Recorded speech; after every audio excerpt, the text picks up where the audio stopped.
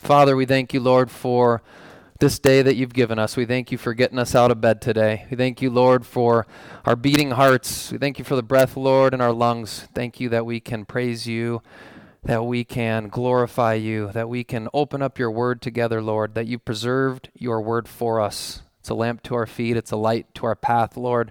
It sustains us. It keeps us. It's our roadmap in life. Lord, help us to see it, to love it, to just be entrenched in it this morning, Lord, to weed out, Lord, anything in our lives that's not pleasing to you. We pray, Lord, that we would, as we sang earlier, surrender all to you, everything, Lord, to you. And we know that we're in a daily battle, Lord, a fight for the faith. So help us to keep the faith. Help us to keep moving forward in you. Lord, help us to set our minds on things above and not on things of this world, as there's so much darkness, so many things in this world, Lord, where people are just against one another and selfish and not for you, Lord, and for others. We pray, Lord, that we would be different. Pray that we would be lights, Lord, in this dark world, that we would be lights in the world around us, Lord, here in the Treasure Valley, that people would see our good deeds and glorify you in heaven. So, Lord, be with us this morning as we get into your word. Speak to our hearts, encourage us, edify us, build us up, grow us in our love for you and one another. Bless this message in Jesus' name. Amen. Title of today's teaching is Bearing the Fruit of Goodness. Bearing the Fruit of Goodness. We took a little bit of a detour in our study of the fruit of the Holy Spirit. Life seemed to happen, and as it always does, and so we're back today in Galatians 5:22. Originally, I was just going to go, if you remember, through love, joy, and peace, the big three, as I called them, and then I did love, joy, peace, patience, and then I thought, well, kindness is really important. And then I talked to a brother in Simi Valley, a dear brother, and he said, I've been listening to your messages online, and you really need to keep going through the fruit of the Holy Spirit. And I said, I don't know. God's put other things on my heart. And so here we are back in the fruit of the Holy Spirit. Today talking about goodness and asking the question, what is goodness? What does pursuing goodness look like? What does that practically look like in our lives? And why is it important? Why is it important that we talk about goodness this morning? And I think when you look at the other fruits of the Holy Spirit, love, joy, peace, patience, kindness, faithfulness, gentleness, self-control, at least to me on face value, I have an understanding of what they are and maybe how to define them, even though we need to dig deeper and look in the scripture and see how these words are used. But when we talk about goodness, it's like, what is goodness? And I'm like, do we use that word often in our vernacular and how we talk to one another? Goodness. And I thought about Christmas. Be good for goodness sake. And I heard that all the time growing up. Be good for goodness sake, right? I believed in Santa Claus until I saw a Toys R Us sticker on one of the gifts that my mom gave me that was supposedly from Santa Claus. And then she tried to say the elves worked for Toys R Us somehow and then I figured it out that I remember that year. But you know the song, you better watch out, you better not cry, you better not pout, I'm telling you why. Because Santa Claus is coming to town. And so you better be good for goodness sake, right, kids? And so if you really want those gifts, you're going to be good. If you don't want coal, and none of us wanted coal, right? Then you're good. You try to be good. But the biblical presentation, it's a little bit different, right? We can't be good, is what the Bible teaches. Apart from God and apart from his goodness, there's no good in us. And that's what David said in Psalm 16:2. He said, I say to the Lord, you are my Lord. I have no good apart from you. Apart from God, his goodness in our lives, we can't be good. The scripture actually says our good works, you guys know the scripture, are like filthy rags. Isaiah 64:6. Those are our good works apart from Jesus Christ in our own strength. The Bible teaches that the wages of sin is death, right? All of our sin has accumulated to the point where when we try to do good before the Lord apart from Christ, it amounts to nothing. It's filthy rags. So those in this world that give to charity, those in this world who supposedly do good, all these foundations that these politicians and these rich people have, that do it apart from Christ, that do it not knowing Jesus, God sees those things as filthy rags. They can give millions of dollars away, but really it's done from an impure heart. It's self-motivated, and it glorifies themselves and not God. But when we put our faith and trust in Jesus, our good shepherd who laid down his life for the sheep, we now have the ability through his Holy Spirit living in us to bear the fruits that are pleasing to God. It's no longer filthy rags, but the scripture calls it a fragrant aroma to the Lord. I love what Paul says in 2 Corinthians 2:15. We are a fragrance of Christ to God among those who are being saved and among those who are perishing. And then in Philippians 4, he mentions this gift. And he mentions this gift that the Philippians gave him. Most likely a financial gift. Paul was traveling. He's preaching the gospel. He's making tents on the side. He's trying to pay his own way. And the Philippian church, out of love and compassion towards him, they give him this gift. And Paul says that this gift is a fragrant aroma, an acceptable sacrifice, well-pleasing to God. So when we do good works, when we give good gifts, when we give our lives to serving God and others, it's a fragrance in the Lord's nostrils, so to speak. It's pleasing to him. So now that we have the love of Christ in our lives, we have the peace of Christ in our lives, the joy of Christ in our lives, the kindness of Christ in our lives, the goodness of Christ in our lives. The more we live all these fruits out, the more we become like Jesus, the more we can be his hands and feet in this world. And that's why we're still here. That's why after you and I, that's one of the main reasons, I believe, after you and I got saved, God didn't just take us up to heaven. We're his hands and feet. We have a job to do. We need to be his hands and feet in this world. We need to be ministering to the lost, serving them, showing them these good fruits, and in the church and in our families. So, these good fruits don't save us, right? That's legalism. That's works righteousness. So as I'm going through the fruit of the Holy Spirit and saying, let's do good to one another and let's be kind to one another, some people can take that as, I need to do enough kindness. I need to do enough goodness. I need to work my way to heaven. And actually, that's what was happening in the Galatian church. They were trying to keep the Old Testament law, right? And so Paul over and over and over again through the book of Galatians is pleading with them. It's all through faith. First couple chapters, justification. It's all through faith. He establishes the gospel. If we or an angel from heaven preach to you another gospel than that which we preached, let him be accursed. And then he says, I'll say it again. If any man preaches a gospel other than the gospel that we preached, let him be accursed. And then he lays out this is what the gospel is. And then he lays out what faith is. 16 times in the first 3 chapters, he mentions the word faith. And if you look at Galatians with me, Galatians chapter 2, verse 16, I think sums up the book pretty well. Galatians chapter 2, verse 16. Paul belabors the point in this verse several ways. Galatians 2:16. Nevertheless, knowing that a man is not justified by the works of the law, but through faith in Christ Jesus. Even we have believed in Christ Jesus, that we may be justified by faith in Christ, and not by works of the law. Since by the works of the law shall no flesh be justified. He's like, how can I restate this several different ways in one verse? Although these verses, these numbers weren't in the original autographs, in the original Greek, this one verse has him restating this main point over and over. We're justified by faith. We're not justified by the law. We're not justified by the law. We're justified by faith.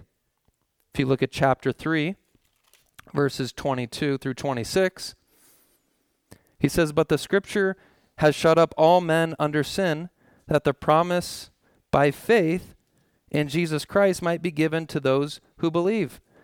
But before faith came, we were kept in custody under the law, being shut up to the faith which was later to be revealed. Therefore the law has become our tutor to lead us to Christ, that we may be justified by faith. But now that faith has come, we are no longer under a tutor.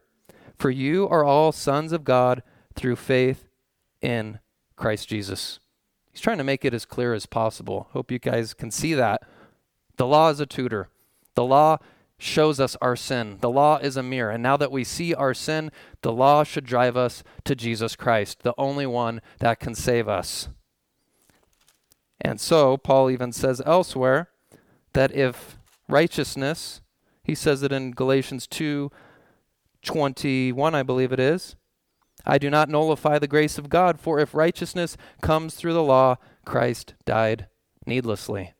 If we could be saved any other way, if we could work our way to heaven, if we can keep enough laws, and if we could do enough good deeds, and if works righteousness were true, Paul's argument then is Christ died needlessly.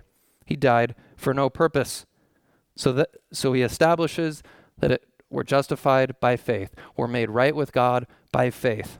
We accredit everything that Jesus accomplished in his life. It's accredited to our account when we believe in him. That's the good news. All I have to do is trust in Jesus Christ. Put my faith in him, and I'm credited with his righteousness. That's amazing. Yet every other faith in Christianity says, no, I need to work my way to heaven. I need to have the balance of good outweighing the bad. And many Christians think that way as well. If I'm just good enough, if I can just be kind enough, if I can just do enough good deeds, then I can gain God's favor. Instead of, I believe in Jesus, I trust in him, he loves me, I have his favor, and so now from an outflow of that, I want to please him with my life. I want to do good deeds. I want to be kind to others. I want to pursue reconciliation with people in the church and in my family and my friends. And so that is a point that I want to belabor before we talk and try to explain what goodness is. So Paul implores the Galatian church in chapter 5, verse 16, but I say, walk by the Spirit, and you will not carry out the desires of the flesh. He says again in Galatians 5:25, if we live by the Spirit, let us also walk by the Spirit. So the Spirit and faith are two of the key themes in the book of Galatians. It's all by faith. It's all through the power of the Holy Spirit. And he even says this with the Colossian church, the church in Thessalonica, the Ephesian church. Listen to Colossians 1:10. He says, walk in a manner worthy of the Lord and please him in every way, bearing fruit in every good work, growing in the knowledge of God. Ephesians 4:1. I urge you walk in a manner worthy of the calling with which you have been called. 2 Thessalonians 2:12. So that you may walk in a manner worthy of God. God wants us to live out our true identity in him. We're saved. We're Christians. We have the Holy Spirit. Therefore, walk in a manner worthy of the calling. Now that we're saved, live it out. Now that we're new creations, live like new creations. And that's why almost every New Testament book, all of Paul's letters start out with theology. This is salvation in Christ. This is who Christ is. This is what Christ has done for us. Now this is how we are to live in this world. And sometimes I mean, if you look at my Bible, many of his letters, Paul's letters, the last half of the books, the last half of these letters are the most marked up in my Bible. Because to me, these are the places of Scripture that are most overlooked in many Christian circles and many Christians that I've rubbed shoulders with outside of the church. They swing the pendulum over here and say, yeah, we're justified by faith. And they just focus on justification all the time. And amen, we want to talk about justification. We don't want to put the cart before the horse. But now, once we understand justification and that we're saved and that we're accredited with Christ's righteousness, now we really need to focus on how to live in this world. We need to be different from the world. And there's too many Christians that are saying, let's be like the world to reach the world. The world's getting drunk, so let's go to the bars and get drunk with them to preach the gospel to them. The world's going to this place and that place and doing this and doing that, so let's become like them to reach them. Where the biblical witness is to be holy as God is holy, to be separate, Paul says, come out from among them, be different, you're a new creation, walk in a manner worthy of the calling. So we can't outsmart God and say, well, if we do it this way, if we try to reach them this way and sin like them, then it's like, no, we need to separate ourselves, cry out to God for wisdom, but we need to be holy. And what's going to win the world is us living for Christ, preaching the gospel, but also the scripture talks about our unity and our true love for one another is that which will show the world that Jesus came and died for them. So in Galatians 5 and 6, Paul pleads with them.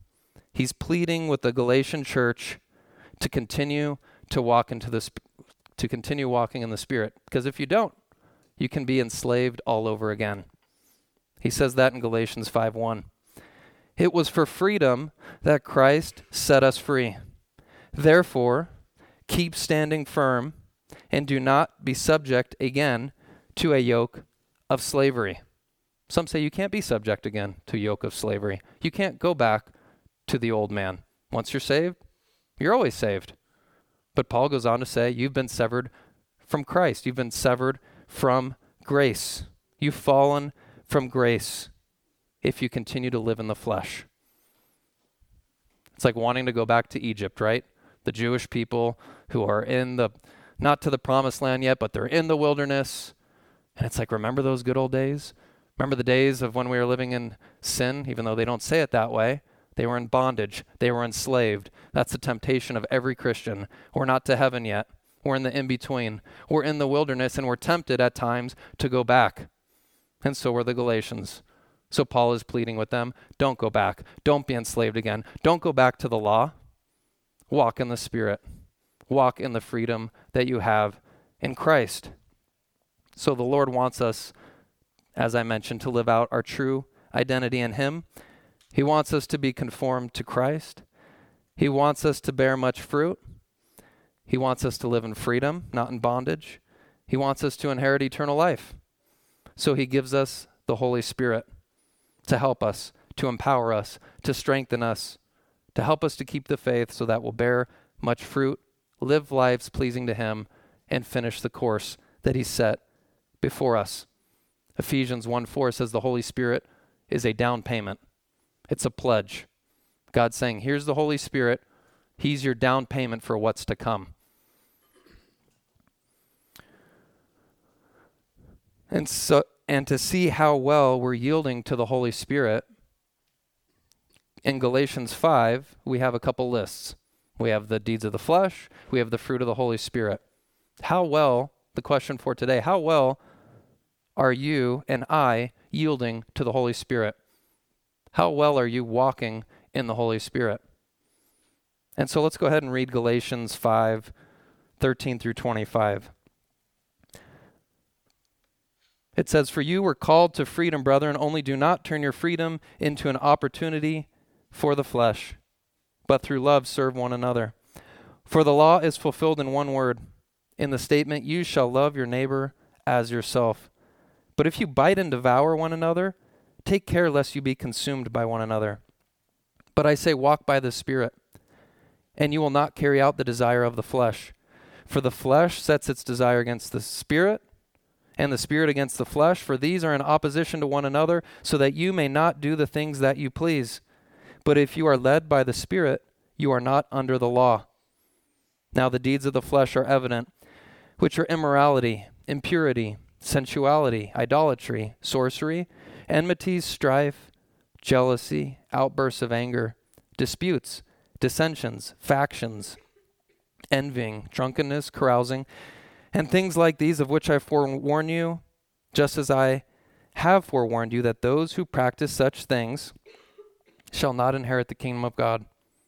But the fruit of the Spirit is love, joy, peace, patience, kindness, goodness, faithfulness, gentleness, self-control. Against such things there is no law. Now those who belong to Christ Jesus have crucified the flesh with its passions and desires. If we live by the Spirit, let us also walk by the Spirit." We're in a daily battle. He uses the word opposition. Flesh and the Spirit are in opposition. Then he concludes with the argument in verse 24, crucify the flesh. Those who belong to Christ Jesus have crucified the flesh with its passions and its desires, and continue to crucify the flesh. What defines our life? Is it verses 19 through 21? Or is it verses 22 and 23?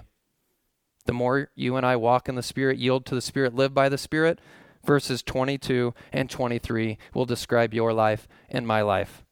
And the more we're losing the battles in our life, the more that we're walking in the flesh, the more that we're living selfishly, verses 19 through 21 will begin to describe our lives. So if you pulled your spouse into the courtroom, close friends, family, and they were interrogated and asked about you, what list would they say most describes you? It's a good test. It's a good test for you and I. And if you're able to hide things from your spouse and your friends and your family, what would God say ultimately is what matters, because he knows you and I more than anyone. He can look in the thought life. We can hide that from our friends and family and those close to us. What would God say describes your life and my life, 19 through 21 or 22 and 23? Walk in a manner worthy of the calling is Paul's pleading with the Galatian church and with us as well. And if you say, well, I'm in 19 through 21, that's where I've been lately. Well, then what's the solution? Walk by the Spirit so that you will not give in to the desires of the flesh. Crucify these things. Hate these things. Flee from these things. Expose these things. Get around brothers and sisters who love you, who can encourage you. And do what the psalmist says, I have hidden your word in my heart so that I may not sin against thee. Hide his word in your heart. Get out the sword of the Spirit, which is the word of God. Crucify the flesh with its passions and its desires. Romans 12:9 says, hate that which is evil. Cling to that which is good. Hate the things in 19 through 21. Cling to the things listed in 22 and 23. Scripture says that there's a war going on in our soul. 1 Peter 2:11, abstain from fleshly lusts which wage war against your soul. Abstain from them. Don't practice them. Don't give in to them. Be a man or woman of God. Be bold and courageous. Hold to your word. Hold fast to that which you said to God when you put your faith and trust in him. Just like those of us that are married, when we walk the aisle and we said, till death do us part, and these are the things that we are going to do for our spouse, and we're going to love them in sickness and in this and that, and then we get married, and life is hard, and the spouse gets sick, and the spouse isn't feeling good, and the spouse is yelling at us, and not that that's happened in your guys' relationships, but then how do we react? Do we go back to our vows and say, I'm going to keep what I said at that altar? There was many witnesses at some of our weddings to attest to what was said and those vows that should be kept. And then the test comes the rest of our life. And that's a picture of our Christian walks with the Lord. When we came to the Lord, we said, Lord, I trust you. I believe you. I surrender all. I'll do anything for you, Lord. And then the flesh beats down on us. And the scripture says, abstain from fleshly lusts, which wage war against the soul. Crucify them, flee from them. Hold to your oath, so to speak, that you and I made when we came to the Lord. And it can only be done through the Holy Spirit, the power that is at work within us. So Romans 8:13 says, if you live according to the flesh, you will die. But if by the Spirit you put to death the deeds of the body, you will live. For all those who are being led by the Spirit of God, these are the sons of God. Scripture uses strong metaphors, strong language for the flesh and what we're to do to it. Put it to death. Crucify it. Abstain from it. Sobering warnings in the Scripture. Those who practice such things, Paul says, will not inherit the kingdom of God. That's the opposite teaching of many Christian churches today. Practice these things and God still loves you. Practice these things, you've already been saved. Practice these things and you're going to go to heaven. You're going to lose some rewards, but you're still going to get in. That's not what the scripture says. Practice these things and you will not inherit the kingdom of God. We need to be serious about these things. We need to take these warnings and we need to do spiritual heart surgery in our lives and say, Lord, am I practicing these things? God uses the warnings in Scripture because he loves us. He uses these warnings to cause us to repent. It's your kindness, Lord, that leads us to repentance. And in his kindness, he lays out the things that will destroy us. The question is, will we yield to him? Will we humble ourselves before him? And will we say, Lord, help? Lord, help me to walk in the Spirit. That's my prayer. Help me to live in the Spirit, walk in the Spirit. Help me to crucify the flesh with its passions and desires. Help me to grow in my love for you. And as Paul says, my love for my neighbor in verse 14. That's a fulfillment of the scripture. If I can love God and love my neighbor and grow in those things, I'm going to be fulfilling his word. Easier said than done. So Lord, help us. So what is goodness? That's what we're talking about today. Goodness. The Greek word is agathosune. Agathosune. That's the Greek word in verse 22 for goodness. It's a goodness that comes from God and shows itself in spiritual, moral excellence. To be virtuous. It speaks of being benevolent, benefiting others. It speaks of the uprightness of heart and life. It's only used 4 times in Scripture. It's only used in Paul's letters. And Greek historians say that it's not used anywhere else in Greek antiquity. It's not used anywhere else in secular Greek literature. McLaren's exposition describes this word goodness as an attitude of not retaliating, but responding with good. Benson's commentary states of goodness, it's a benevolent and beneficent disposition with all that is kind, soft, winning, and tender, either in temper or behavior, as the Greek word implies.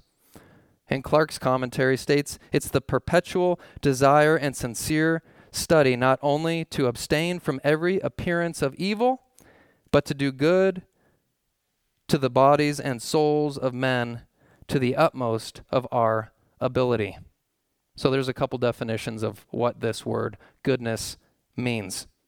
Let me give you the 3 other places in Scripture where this word is used. Romans 15:14. Paul says, and concerning you, my brethren, I myself also am convinced that you yourselves are full of goodness, filled with all knowledge and able to admonish one another. It's in the context of the power of the Holy Spirit in the verse right before. Another place it's used is Ephesians 5:9. For the fruit of the light consists in all goodness and righteousness and truth.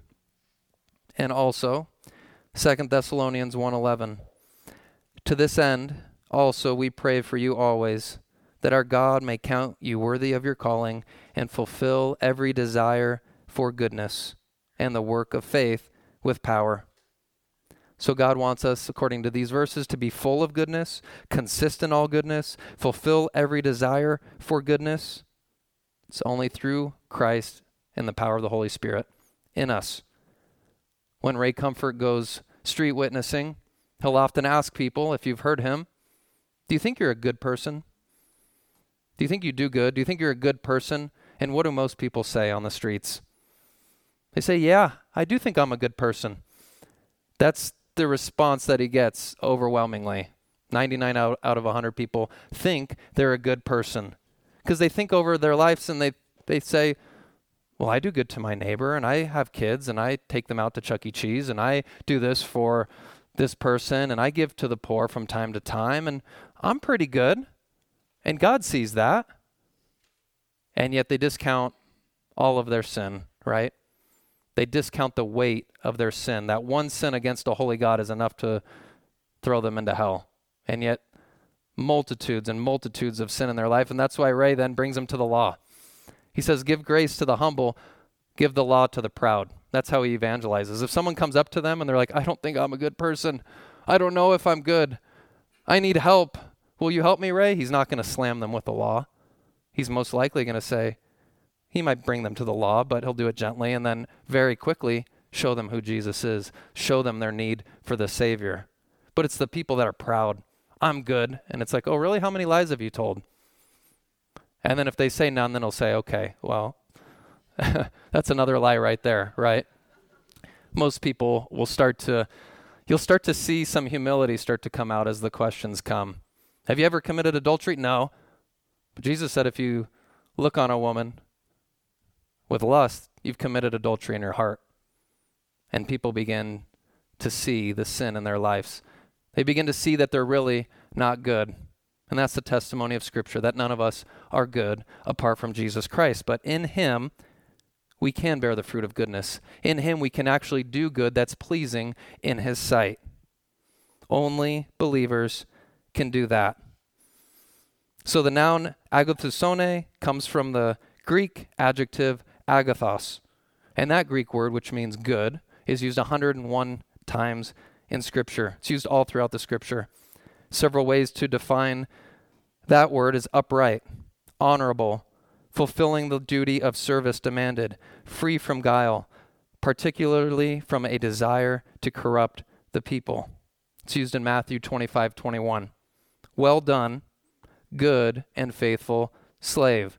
You were faithful with a few things. I will put you in charge of many things. Enter into the joy of your master. Hopefully words that will be said to each and every one of us at the end of our lives when we stand before the Lord. Well done, good and faithful slave. So if we are going to strive to bear the fruit of goodness in our lives, I believe one way that we can practically define it, outside of the ways that we have defined it already, is to look at Galatians 5:19 through 21. If you look at the vice list, and Scripture says, abhor that which is evil, cling to that which is good. Well, if we're to live good lives before the Lord, that would mean, in a sense, to do the opposite, to not give in to these fleshly desires, but to do the opposite. What's listed here, I've put in 4 different categories, and I want to discuss those in just a minute. We have 15 different words used to describe the deeds of the flesh, and I believe Paul could have gone on more, because he says things like these. And so he could have described more deeds of the flesh. This isn't an exhaustive list, but it's a pretty detailed list of 15 things. And if you guys have checked the news at all lately, or if you check the news daily, it won't take you but 2 minutes to find all 15 of these things in your news feed. Just scroll down for just a minute and look at it, and you will see all of these things listed. This week, I decided not to look at the news. I decided not to look at Twitter. Even though I don't have a Twitter account, they allow me to go in there and check other Twitter accounts. So I'll look up pastors and theologians, and I'll look up what Elon Musk is tweeting, however you say it. And I'm looking around just to see, because I feel like at any moment, the world's so volatile, something's going to happen. I feel like if I don't check it for one day, a nuclear bomb's dropped over here, or someone's assassinated over here, or our economy's, shaken and crumbling, or something's going to happen. Every day I'm checking the Fauci files. I was waiting for that. And so I've had to check in with Leah throughout the week. Hey, has anything happened? Okay, good. Nothing. Okay, checked in with her a couple days later. Anything crazy going on in the world? I mean, I don't want to stand up and preach if the world's about to crumble before us. I mean, it's kind of important. But I needed to take a break. It's overwhelming at times, and it's all consuming. And I've mentioned, and you guys probably know this, that they pay billions of dollars, some of these social media sites and news sites, and to get our attention, to keep our attention. The more we're on their sites, the more we're clicking on these things, the more money they're making. YouTube would crumble probably in a week if people just stopped going on it for a week, and Twitter and all these places, because there's advertising. The more time we're on there, the more money they're typically making. So I said, okay, I'm going to take a week off. And it was hard, I got to be honest. I don't know how many times I grabbed my phone, even not realizing it, ready to go on. Okay, what's going on? Oh, I'm not doing that this week. And it was constant, and it was hard. And I challenge you, try to do it for a day. If you're a person that likes to check the news and likes to look at Twitter, likes to go on social media, give it a day just to see. See if it's easy for you, or see if there's a battle going on, like the Scripture talks about. And I noticed I had a lot more time to pray. I had a lot more time to read the Bible. I had a lot more of a sound mind, I felt like, because at least for me, I don't just typically look at Twitter and maybe I'll look at one thing. I'm scrolling and I'm scrolling, and this one thing leads to this one thing, and this article leads to this article, and I'm trying to get deeper into this, and before I know it, I started here and I'm way over here 20 minutes later.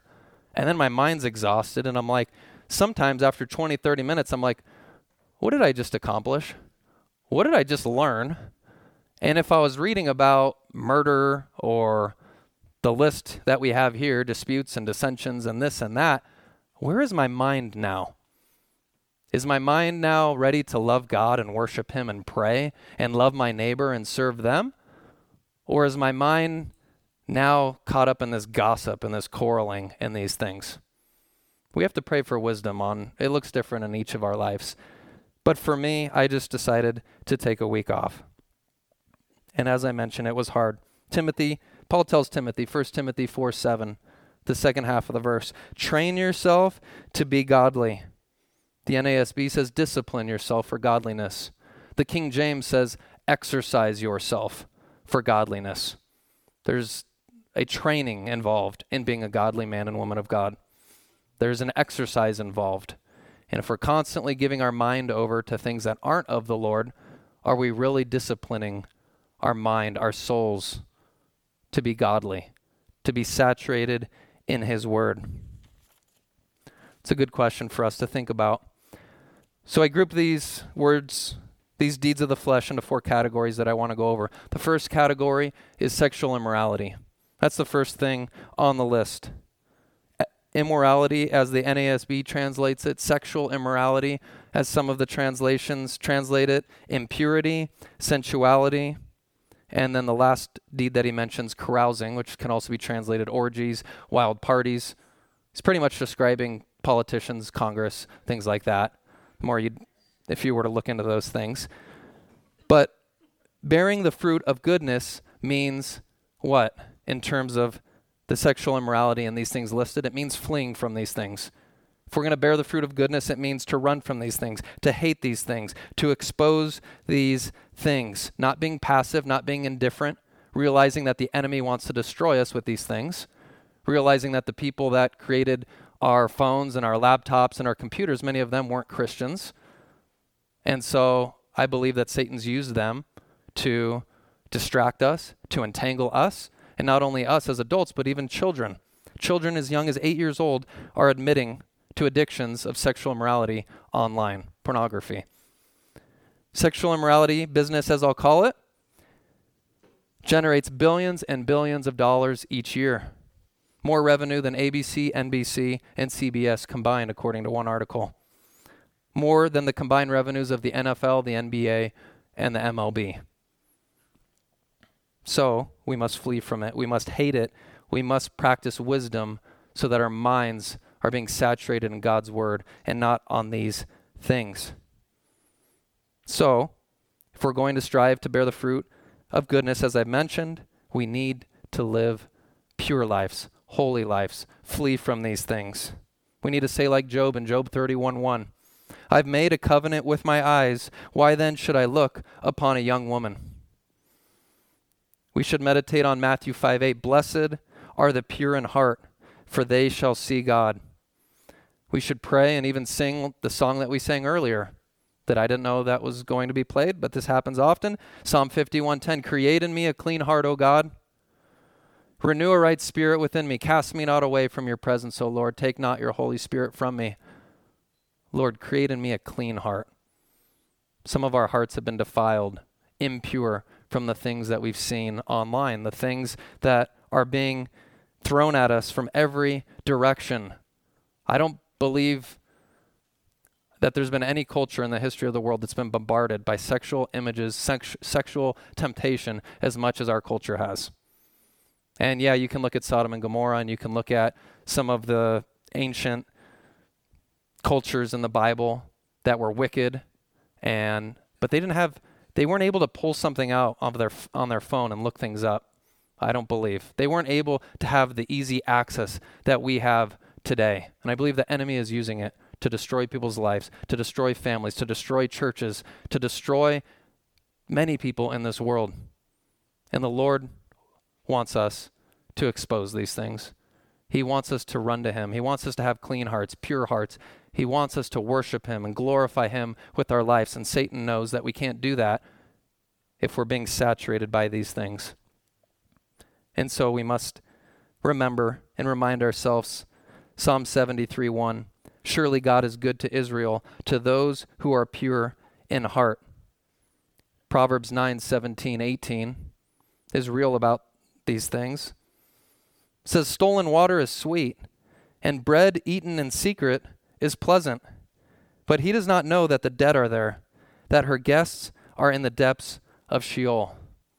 One way to think of sexual morality is like an apple with a sharp razor blade inside of it. You're hungry, you want to be satisfied, you bite into that apple, and it cuts you and destroys you. That's one way it was described online when I was listening to a message on sexual immorality. So we need to expose it. We need to uncover it. We need to see it for what it is. It leads to death. Psalm 107:9 says, he has satisfied the thirsty soul, and the hungry soul he has filled with what is good. Psalm 107:9. Really, that's what's going on if we were to decide to go to these things, is that we lack something in our souls. We need to be satisfied. We need God's joy in our souls. When our cups are overflowing, when we're fulfilled in him, we don't need the things of the world. Like David says, the Lord is my shepherd, I shall not want. I don't have these wants. I'm not going to have these desires because God is my desire. He is my satisfaction. David says, my soul is satisfied as with marrow and fatness. Psalm 63. Maybe the NIV translates that a little bit differently for our vernacular, the way we talk. But he's saying it's like a steak dinner.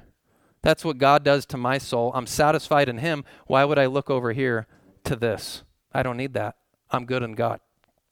So that's what we need to dwell on. God's goodness, his mercy, his love for us, and his satisfaction. The second word that I want to mention, idolatry. If we're bearing the fruit of goodness, we hate any idols. Anything that displaces God from the place of preeminence, the place of our love, our affections, our worship, our honor, our praise. Anything in this world that tries to get in the way of keeping God first in our lives must be crucified. We must run from it. We must flee from it. That could be possessions. That could be friends. That could be family. That could be jobs. That could be money. Things that are good can turn into an idol if we're not careful. So, bearing the fruit of goodness means we have no rivals, no competitions, that God is first and foremost above all else. Third grouping of words here, drunkenness, found in verse 21, and sorcery, found in verse 20. I put those two together. Sorcery, the Greek word is pharmakeia, where we get the English word pharmacy. According to the National Center for Drug Abuse Statistics, 32 million Americans are on drugs. The article that I looked up said that's not including alcohol and tobacco. 32 million Americans on drugs. Here's another statistic when it comes to drunkenness. According to the NHTSA.gov, every day, 32 people in the U.S. die from a drunk driving accident. That's one person every 45 minutes. Every 45 minutes, according to this statistic, someone dies because of drunk driving. Thousands and thousands and thousands and thousands of people every year. So when Romans 8:13 says those who are living according to the flesh must die, we see that play out in our lives with drunkenness. One article states drug use costs the country $740 billion each year in lost work, healthcare, and drug-related crimes. The enemy uses drug use. He uses magical arts, sorcery to wreck people's lives. That's what he does with this entire list. He wants to destroy us. The thief comes only to steal and to kill and destroy. Jesus said, I have come that they might have life and have it abundantly. That's the lie of Satan, is that if you live in verses 22 and 23, you're not going to be fulfilled. You're not going to be happy. You're missing out on something. That's what Satan's telling the teenagers in this world today. That's what he's telling the young people. If you serve the Lord, if you trust in him, if you follow him, you're missing out. You're not missing out. You're not missing anything. You're only destroying yourself if you live in verses 20 and 21. And that's what we as Christians need to remind each other of. We need to expose these things. We need to tell our young people, you can be different from those around you. Yes, the entire crowd is going this way. You don't need to. It's going to destroy you. You want to live the blessed life? You want to be satisfied? You want to be a blessing to God and blessing to others? Pursue him. Pursue righteousness. Blessed are those who hunger and thirst for righteousness, for they will be satisfied. That's where faith kicks in. Do we trust God? Do we trust his word? Do we trust that we'll be satisfied if we let verses 20 and 21 go by the wayside? And we say, I don't care if I would never touch any of these things again. And that's what Paul says in Ephesians chapter 4. I believe it's verse 2, or chapter 5, verse 2. He says, do not even let these things be named among you. If you're a Christian, don't even let the name of it be brought up. Be so far from these things, hate these things, run from these things. Be so close to Christ that this isn't even named among you. That's our goal as Christians. And by the power of the Holy Spirit, we can do that. Revelation 18:23. For your merchants were powerful. The second half of the verse says, your merchants were powerful, people of the earth, because all the nations were deceived by your witchcraft, your sorcery, your pharmakeia. In the end times, sorcery, the Bible says, will increase. Lawlessness will increase, and with that, witchcraft will. Article titled, Why Paganism and Witchcraft Are Making a Comeback. October 30th, 2022, the day before Halloween, this witch wrote this article online. The subtitle is Magic Really Real? For me, the answer is yes. She was excited to talk about witchcraft and excited about the day which followed. She says, quote, I am one of 1 million plus Americans that practice some form of witchcraft. Witchcraft, which includes Wicca, paganism, folk magic, and other New Age traditions, is one of the fastest growing spiritual paths in America. In 1990, there was an estimated 8,000 adherents to Wicca. In 2008, the figure was 342,000. She says, I light candles to the goddess Diana at every full moon. I place small bundles of rosemary in my altar to honor the dead. I know that magic happens when I summon the strength to draw boundaries or stir away the guilt that bubbles up if I choose self-care over self-sacrifice. She's pretty dedicated. She's walking by a spirit. It's not the Spirit of God. Why are witches more entrenched? Why are they more on fire, so to speak? Why are they promoting their ideology and excited to talk about it? Yet we as Christians lack that fervor. We as Christians need to outdo them, so to speak. We need to grow in our love for God and walk in the Spirit. Witchcraft, it says, has over 7 million posts on Instagram, more than 11 billion views on TikTok. Back to social media and what Satan's doing with these things. And they try to make it look good, right? It's self-care, and we're honoring the dead. And she mentions in this article that a friend came to her and was struggling in life, and she did some palm reading or did something for her, and she said she left encouraged, and I was able to help her. And you see, it's not bad witchcraft, it's good witchcraft. We're here to help people and honor the dead and honor people.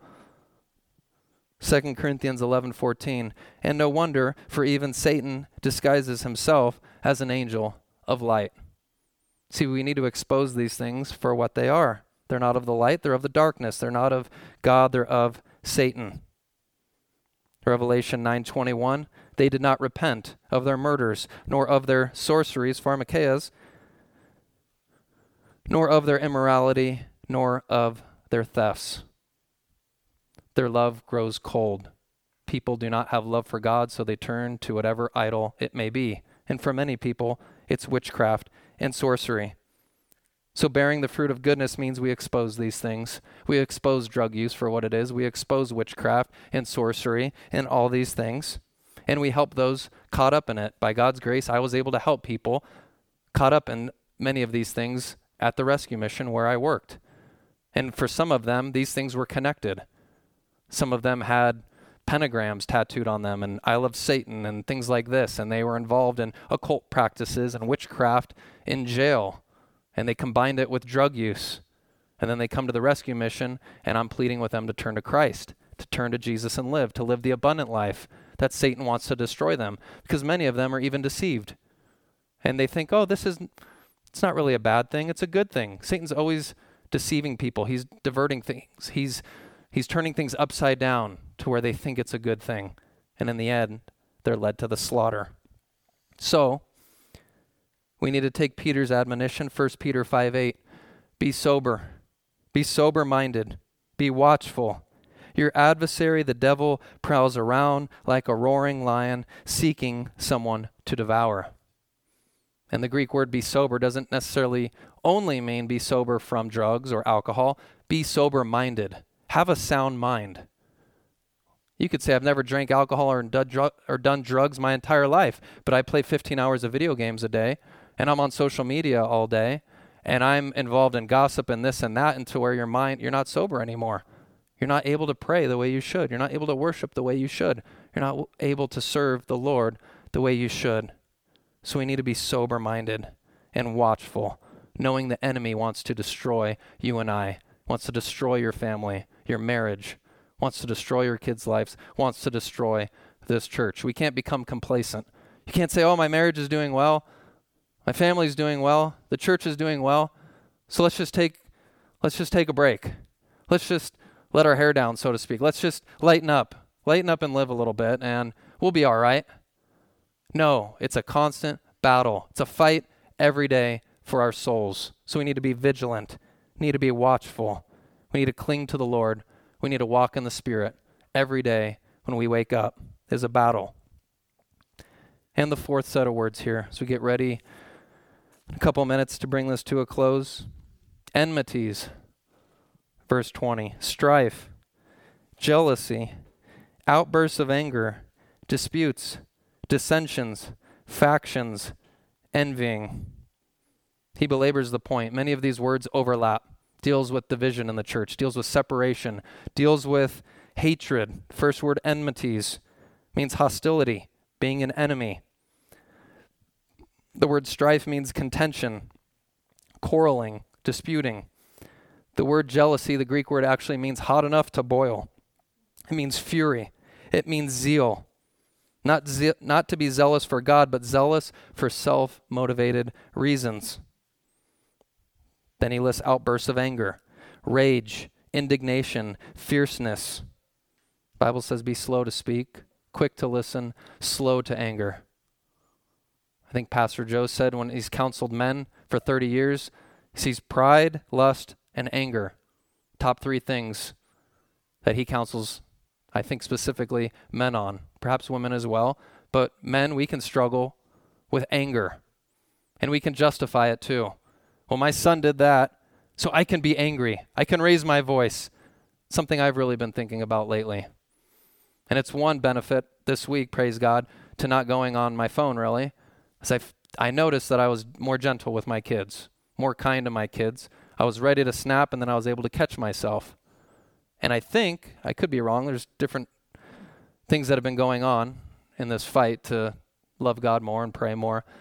But every time I say no to the phone, I'm practicing self-control.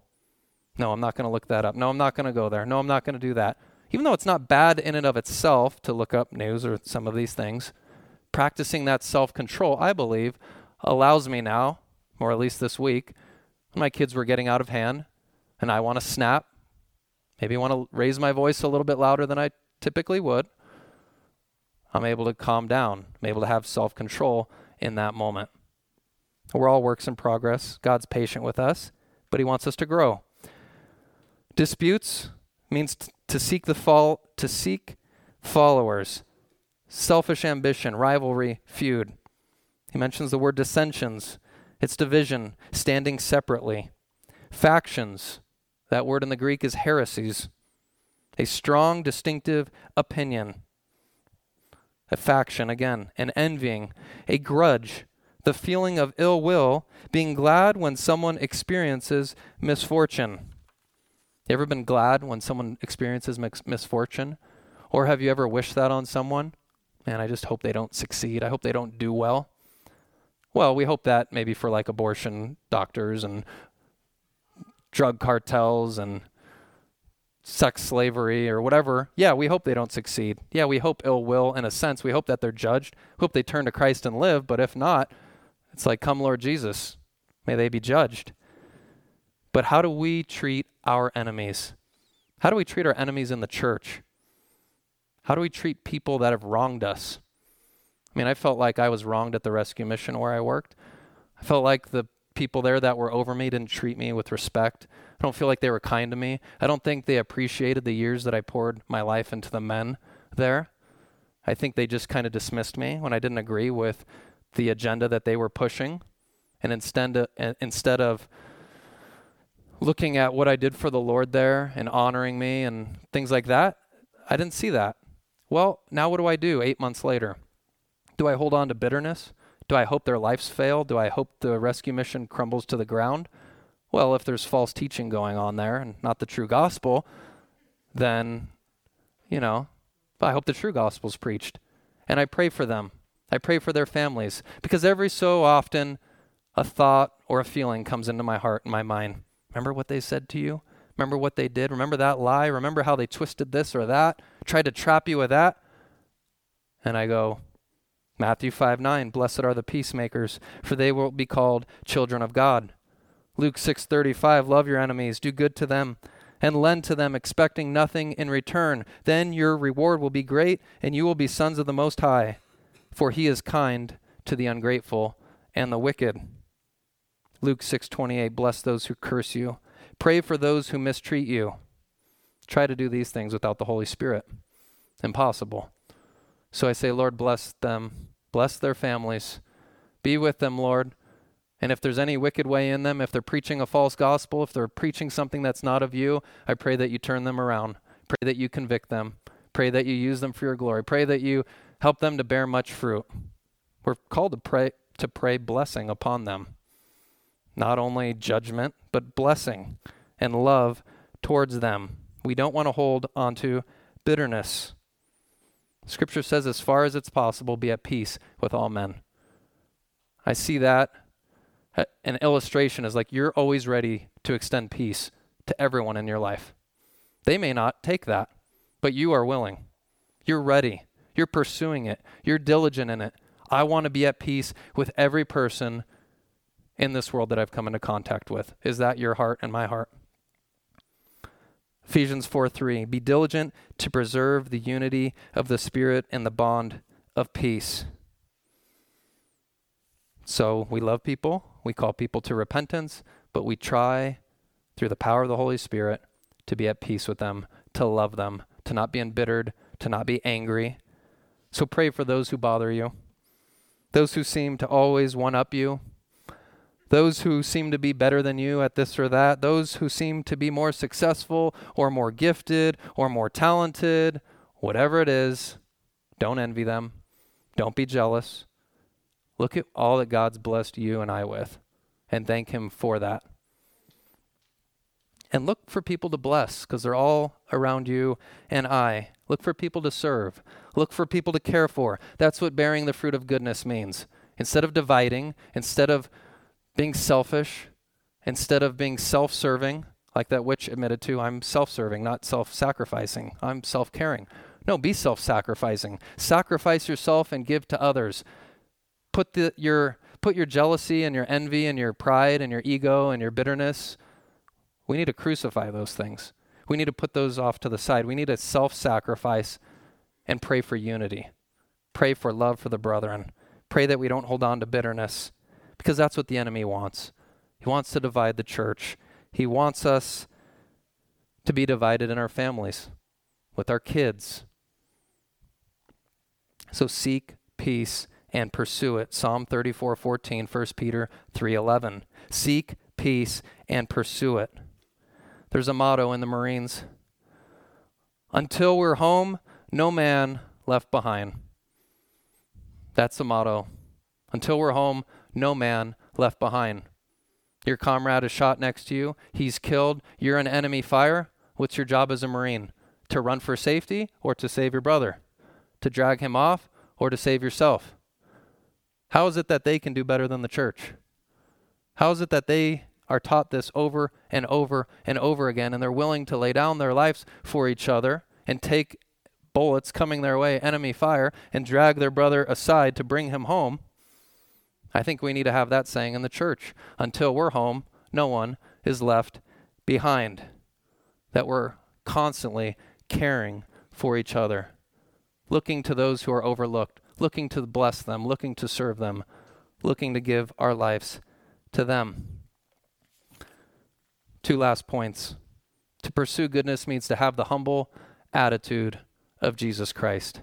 I love when Paul says that in Philippians. Have this attitude in yourself, which was also in Christ Jesus, who, although he existed in the very form of God, did not regard equality with God a thing to be grasped or held on to, but he emptied himself, taking on a form of a bondservant, being made in the likeness of a man, and being found in the appearance of man, a man he humbled himself and became obedient to the point of death, even death on a cross.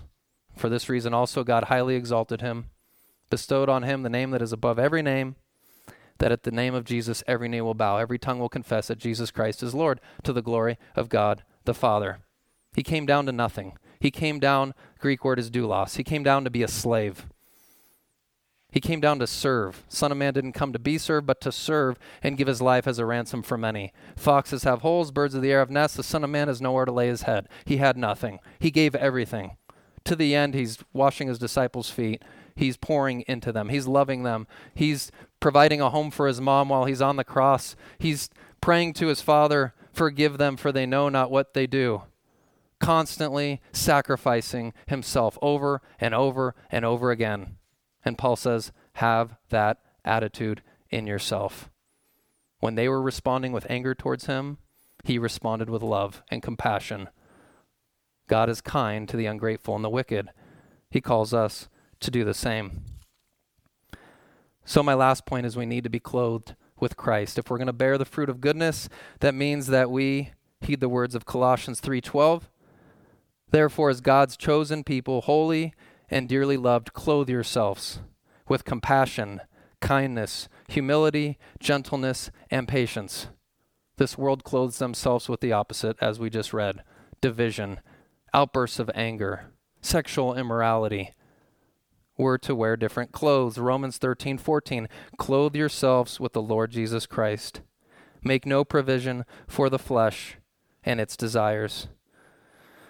So may our walks with the Lord in the Holy Spirit, bearing the fruit of goodness, be marked by our compassion, our love, our gentleness, our patience. May we say like Joshua, as for me and my house, I will serve the Lord. Though everyone's going this way, I will serve the Lord. I will obey the Lord.